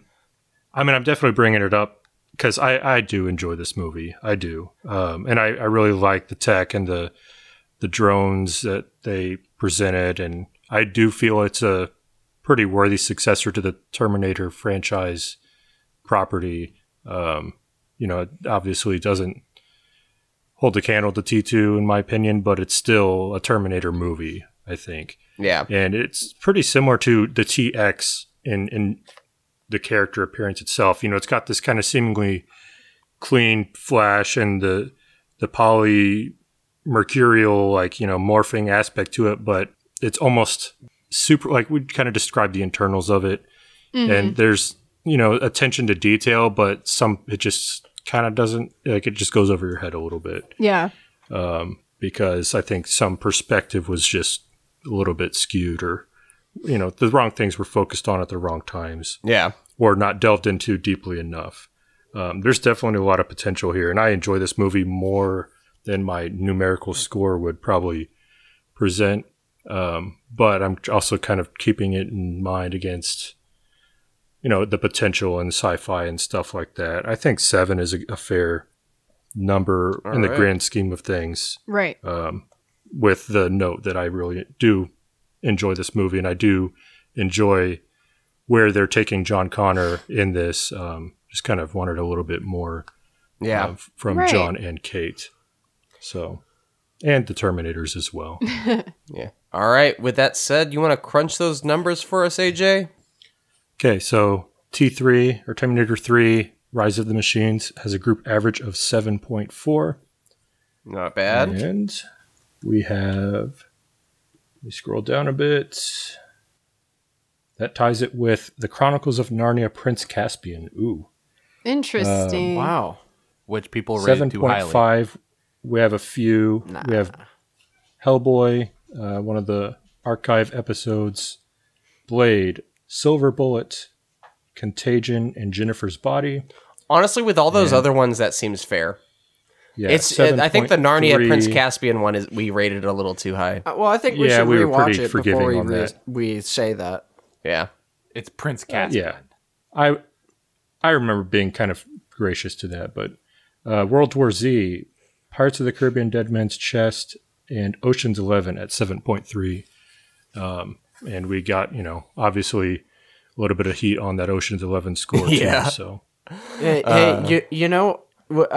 sorry, I know this is it's on topic, but one little idea that we could do in the future is we could have like a short little session where we'll have watched a handful of movies that we have already done, and then see what we re-rate them and just quickly hammer through them like, actually a 5. Or having a courtroom scene where we look at our list and say, like, I would like to petition that this be moved up or something. And we have to agree. That'll be... that'll come up when we eventually talk about archived episodes, too, where we re-talk about them, which could happen. That might be happening soon. We'll see. Yeah. All right, so 7.4. It's etched in stone here against all those other movies. Honestly, pretty good for Terminator 3. I'm glad it's up there. I do not stand with the haters on this one, and our podcast and all of you guys reflect that opinion. So I'm happy about that. Duly noted. We're not saying it's perfect. When I watch this though, I'm like, why did you I could see you not really like taking a shine to this movie, but I can't see people being like, oh, this is terrible. I wonder if it was kind of like a build-up disappointment, Yeah, probably. Is it a dog? Yeah, either that or they see it as an immediate cash in, just like kind of rebooting T2 and trying to cash in on that. Yeah. But that's a little bit too jaded. I think there's more merit to this movie than that. I agree. All right, let's move on to critics. So 69% on Rotten Tomatoes with an audience score of 46%. So one of the rare cases where the audience score is lower than the critics. On Metacritic, we have a positive score of 66 out of 100. Again, marginally positive, so it's on the lower end of positive. And an audience score that's weirdly higher. I don't know why this happens between Rotten Tomatoes and Metacritic, but the audience scores are different for whatever reason, but audience score was 7.4 on Metacritic, so good reviews from both critics and audiences on Rotten Tomatoes. And then we come back down on IMDb with a 6.3 out of 10.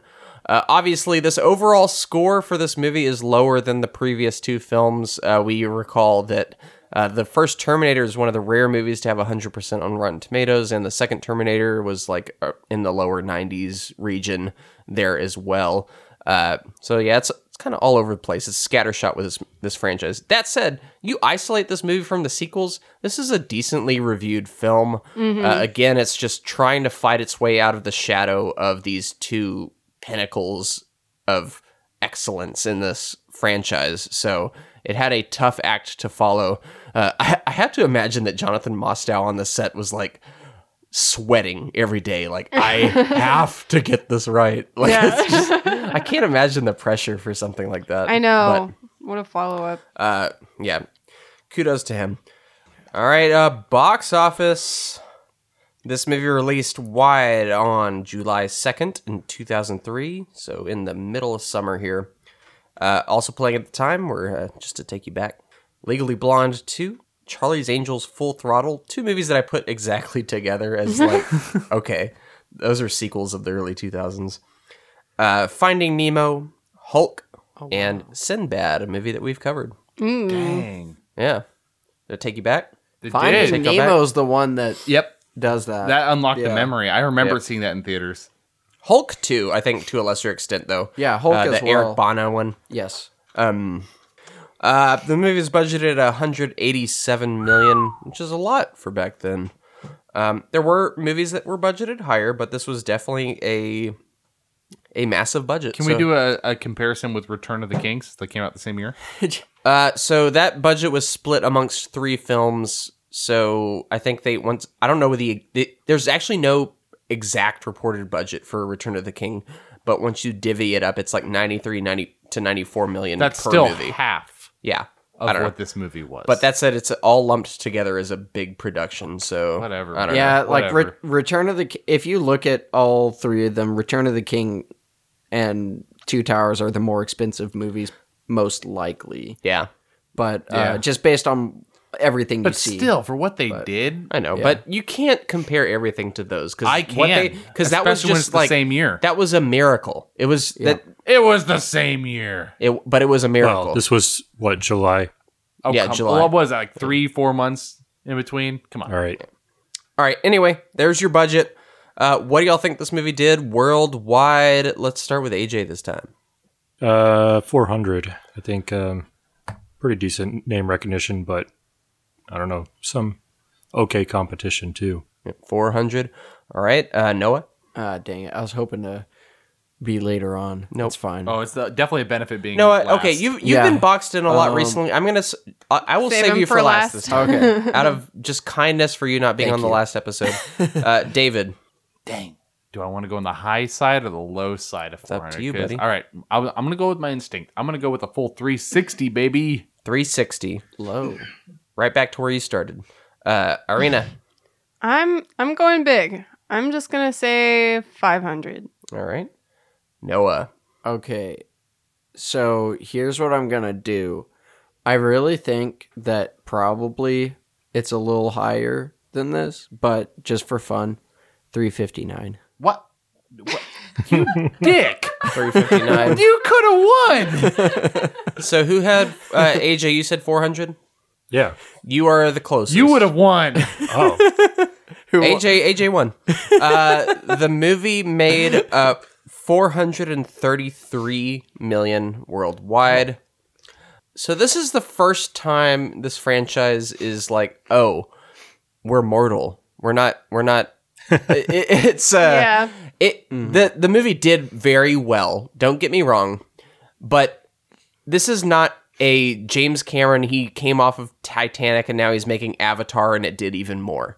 This is a once you take Terminator away from James Cameron, we're feeling kind of vulnerable here. Once the final numbers came back in. Obviously, 433 million is nothing to sneeze at. It did 150 million domestically. On both accounts, that is less than T2. But if you factor in that inflation, do punch in all the numbers, it still is a success for the franchise. That said, it's that type of movie where you look at the final numbers, and while it is in the green, you're like, is this enough to like warrant keep going? Yeah. I don't know. Obviously they do, because I honestly think this movie damages the franchise slightly, and I think that T2 single-handedly carries the torch for the next 2 or 3, all the other sequels. No one's going back to after this, no one's going back to the previous movie and saying like, wow, that movie did good. Let's make a sequel to that movie. They're all going back to T2 and being like, man, T2 was so big. We can't just let this thing go. But for whatever reason, the movie's... It's so funny how iconic franchise... Like, this should be an iconic franchise that is always successful based off, just, I don't know, imagery and just how much it's penetrated just film culture. But it's not. It's a franchise that starts to just have chinks in the armor and slowly starts to just fall and struggle to keep going. What were you going to say? Man, what a Terminator analogy there. Yeah. at least it wasn't a hydrogen battery exploding. True. I was just going to say the reason is I think they don't innovate enough with it. They kind of just redo the same thing. The funny thing is I'm going to argue with you for the very next movie. Okay, but Salvation is the only one that was different. That's the outlying factor. Yeah. That's the only one that's different. And I'm not saying I like that movie or not. I'm just saying it's the first film to stray from the formula. Yeah. I just think they shouldn't have had a formula, so to speak. I think they decided box office over Vision. Yeah. What do you think? The ending of this? Do you think it's neat enough ending? Like, does it leave enough to your imagination to kind of fill in the gaps without being upset that this and the first movie are the ones that are like, I want to see how this continues. Like the ending to this is, I want to see what happens after this, because this is unknown territory for the franchise. You know, where it's like, At the same time, it's kind of like a hopeful ending that's leading you enough to like, kind of put the pieces together enough where I would have been fine with this story ending here, especially with the time travel element. Like the future, because you've been told to it, secondhand, and now we see it kind of like moving into that stage. Yeah. So obviously we're halfway through this franchise. It's a long franchise for, I mean, we're already seeing like kind of troubles financially, and that doesn't cease after this. But there's not much franchise talk after this. This was just a solid like second base hit. Like like they had been hitting home runs for the first two, and now we're here now. This is our place. We're not up there anymore, but we're here, and that's still kind of a safe space for us. And I think ultimately people decide like, okay, it's still okay to gamble on this franchise, but I think what you'll see going forward is the next one is Terminator Salvation is the one that tries to stick still to the original timeline of these films. Terminator Salvation is the last one in the line of like, okay, you can watch 1, 2, 3, 4, and there's consistency. After that, they start pulling the slasher trope where it's like, okay, watch this movie, but 3 and 4 didn't exist, or watch this movie and 3, 4, 5 didn't exist. And this is the actual sequel. I would love a Terminator with like a horror skin. I think that'd be really fun. Well, I think that's kind of the first movie. Yeah, but not really. I mean, like actually try and make it creepy. Yeah. Well, I think some of that like stop motion-y stuff they do in the first one is actually legitimately creepy to me. But I get you. Like make an actual like terrorizing Terminator. Where was I? Yeah, next week we will be talking about Terminator Salvation. Yeah. You know what's funny about Salvation? It's the first time the future's a prequel. In a sense, yeah. It's also it's a sequel and a prequel at the same time. That's weird. That's a weird thing to think about. I know, right? It's both at the same time. Yeah. This is also when the Terminator franchise starts to speed up in its just the time between sequels. Like we've had long gaps of time between each movie, and now they're just like, okay, let's just start pumping these out and see. It's like a shotgun blast. See how much people stick to this one, and if that sticks, we'll see what happens then. It's they start to really play fast and loose with the franchise instead of treating each entry with a lot of care and preparation. That's not to say that some of these movies aren't good. I'm gonna be, I will have defenses for some of these films coming up, but it's definitely this is where we start to get into unknown territory, and I know some of y'all haven't seen some of these sequels, correct? Yeah. So I'm kind of excited to be covering. I am too. Yeah. Something new for me. Yeah, for sure. Yep. Next week, Terminator Salvation, the fourth movie in the Terminator franchise. We may or may not have a guest on. Yeah. So for those that don't know, I did reach out to, or David, you reached out to the Contrarians podcast because one of the people on that podcast, Julio, is a defender of Terminator 4. So we'll have a perspective from him on that movie, which I'm super excited about. Hopefully that happens. Hopefully. So yeah, we'll see how that goes. So yeah, next week, Terminator Salvation. Goodbye, guys. Bye. Your levity is good. It relieves tension and the fear of death.